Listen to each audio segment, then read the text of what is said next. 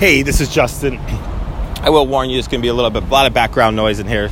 I'm just holding my iPhone up to my mouth, so the audio quality is not going to be so great. And I'm going to ramble a little because I got a whole bunch of different ideas. But I want to talk about some stuff that's been, been working. And it's got a little bit of a work slant, a little bit of a personal slant. And I guess we'll talk about more how kind of go about operating inside of my team. So I lead a team. It's global. We got 4 countries that I guess we'll call that global, and we make dashboards. And what we do doesn't necessarily make a difference for the purpose of the conversation, but there's a big charge for creating innovation inside of our company, and it's a requirement. So it's a requirement. Here's a little bit of the approach that we have taken. So I'll start talking about the people aspect of it first. So number one, we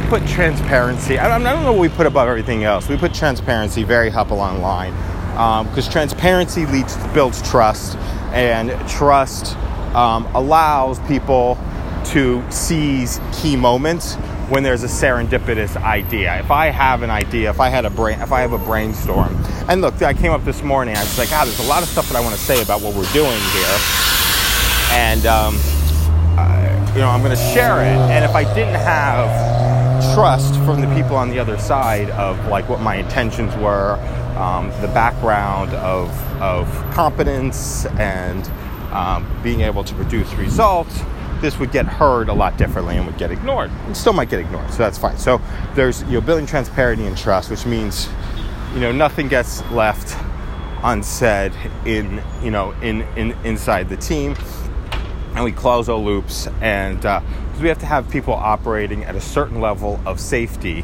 And most of the stuff I'll talk about is creating the healthy tension for stuff to actually happen.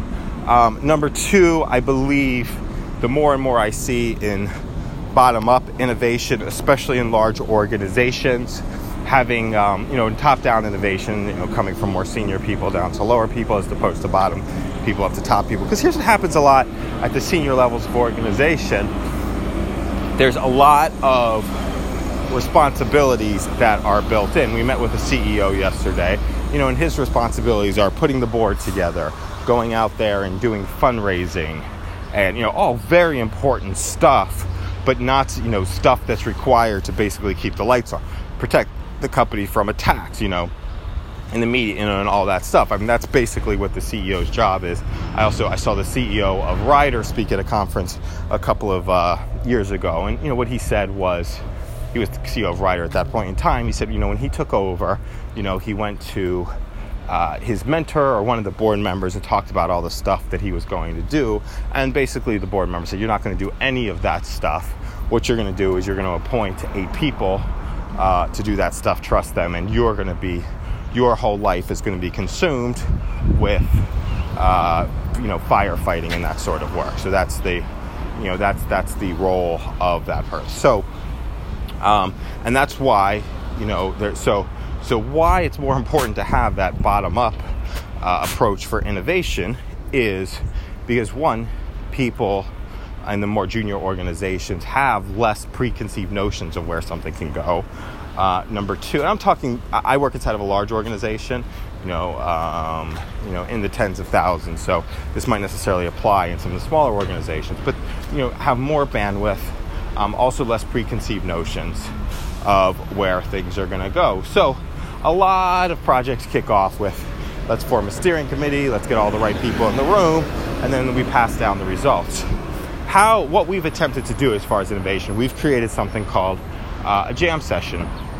And I didn't realize it at the time, but I realize now that the title was stolen from Gary Vee and some of the work that he does. I didn't realize it when we actually created it, but that's all. It's all good in that sense, but want to give credit where credit's due, where ideas are presented. They're presented in a 1-minute format, and I'll talk about the format in a second here. They're presented in a 1-minute format, and people get to share their ideas, and we came up with a scoring system The scoring system is based on something that I learned from Ed Dale, around copywriting. And I can't remember, I think he learned it from Agora. Agora created it originally. So that's a way for people to, one, get their ideas out there and to get feedback on their ideas. The other thing that we model this on is my favorite comedy show. It's a live comedy show where the world's best comedians are on a panel, and anybody in the public gets to put their name in the bucket, and they get picked for the bucket, and they do 1 minute of stand-up comedy, and then they get interviewed. They get feedback, on their comedy, or they get interviewed. And the purpose, the interview is what makes the show really funny. So what happens is you get people who are doing comedy for the first time because it's a bucket list item. I actually happen to be one of those people as of last Sunday. Or you've got people who are potential superstars. So there's a guy named Malcolm Hatchett who did his 1 minute, and it did incredible. And now he's kind of on the road to, I won't even say to the next level. He's on the road to, he's a professional comedian. He's a traveling comedian. And so everybody gets to start in the same place. They get feedback, and everybody starts on equal footing. And I hate to say this way, but I don't have a better analogy. The cream rises to the top. So that's what happens. And then everybody else goes off and gets, and goes and does what they do. Ideas get activated and all of that good stuff. So you have the jam session and then the ideas, and then you go to, assign 1 people, maybe 2 people or 3 people. Or they self-assign just to go work on something, creating a proof of concept, and then you start marketing out, to people, start showing it to people and see what people actually bite on. So here's the big thing with the proof of concept. So how most things happen is here's a big initiative, we're pushing this down, we have meetings, we want to make sure we get this right, blah, blah, blah, opinions, politics. Like, if you don't have politics in an organization, you can do anything. But once you get to a certain size of organization, it's almost impossible not to have the politics. And then it gets pushed down. In other words, you have 1 or 2 people working on it. They create a proof of concept, and you start showing the proof of concept around, and you assume that most things are going to fail, because 99.9% of things are going to fail at some level anyway. And sometimes you get surprised that something takes on a life of its own, or the proof of concept is like, hey, this is good, but we're going to, I like what you're doing, but I don't like the idea, or I like the idea, but I don't like you, or whatever it is, or we do this tweak. Or what happens a lot of times is, this is something actually similar that we are working on, but you have something to show, and then you keep working that way. So the other thing that we start doing, so we build dashboards. We started training, we started creating educational pathways for everybody to become a developer, and so everybody to do their job. So whereas, if you look at any sort of highly technical job, there's a specialist in that job.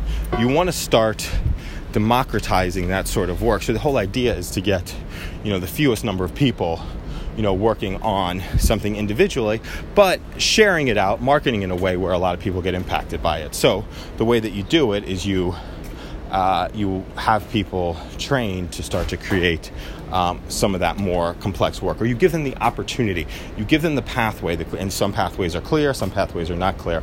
You give them the pathway to start to create that work. So what that does is now everybody gets to start to develop, and everybody gets to start to create, and what you put on top of that, which we haven't done at this point, we haven't done yet, but we're starting to think about, is you have some way to start to certify the stuff that's useful. So everybody gets to build something. They're makers, they're practice, they're building proof of concept. But as long as, there's some way to identify, hey, this is something that somebody built in their theoretical basement or built by themselves, not so great, not necessarily been certified, buyer beware, and here's something that's actually, been through the formal process and blah, blah, blah, and all that stuff. Now you start to have some of the greatest stuff get created. So as far as the team goes, so my team's been at this for about 4 years. We're at, if you know the scale of, unconscious incompetence to unconscious competence. As an organization, we are probably at, as far as developing individual dashboards, we're at the level of unconscious competence. We've seen it enough, we've done it enough. Unconscious competence, yeah. So it's very easy. So when you get to that phase, or even before you get to that phase, basically my whole job is to get the organization to the level of unconscious competence. Where there's some training that needs to be done to fill some holes, we do that. But then the rest of my job is basically looking to put the team out of business. And so this is another item that was stolen from, or actually borrowed from Gary Vaynerchuk. He's like, you're going out of business one way or the other. The question is, are you going to put yourself out of business, or is somebody else going to put yourself out of business? So organizationally, that's what I do with the team. I look at what they're working on right now, making sure they're trained up to create, so the lights stay on, to create the best stuff that they can. And then on the back end, what I do is look for, and spend most of my time looking for ways to put what we are doing out of business, looking for people who are doing it better inside the organization, looking for solutions that basically, with the same amount of effort or less effort can wipe out everything that we're doing. And, we call it 10x improvement. I don't necessarily, we just kind of always go for that 10x, swing for the fences and the home runs. And so a lot of the things that I think, this is another drainers of creativity, allowing people to be creative. So I think the three major drains of productivity. One is politics. Politics is a tough, everybody says I hate politics, and inside large organizations we're tough to deal with, have to deal with that. But here's the thing, most politicking and ineffective behavior, and this is a pure opinion, done over email or in meetings. So if you start to minimize the amount of time that people are in meetings and on email, you'll start to be able to eliminate some of the politics. Now, here's some of the shortcomings of this approach and some of the ways that you'll attack it. Everybody doesn't, if you don't have a meeting, everybody's not aware of what you're actually doing. The fact is, the more people are going from meeting to meeting, even if they have awareness of it, having awareness of something and not being able to do anything about it is a problem. And then, so it comes down to, do you trust your people or do you not trust your people? And then that's where there's some time and attention. A lot of attention is focused, you take off that overhead of awareness up front of what's actually happening, and you put into people developing the proof of concept, and you have the marketing of, the marketing of the material, marketing of what's actually going on. And you remember, nothing can really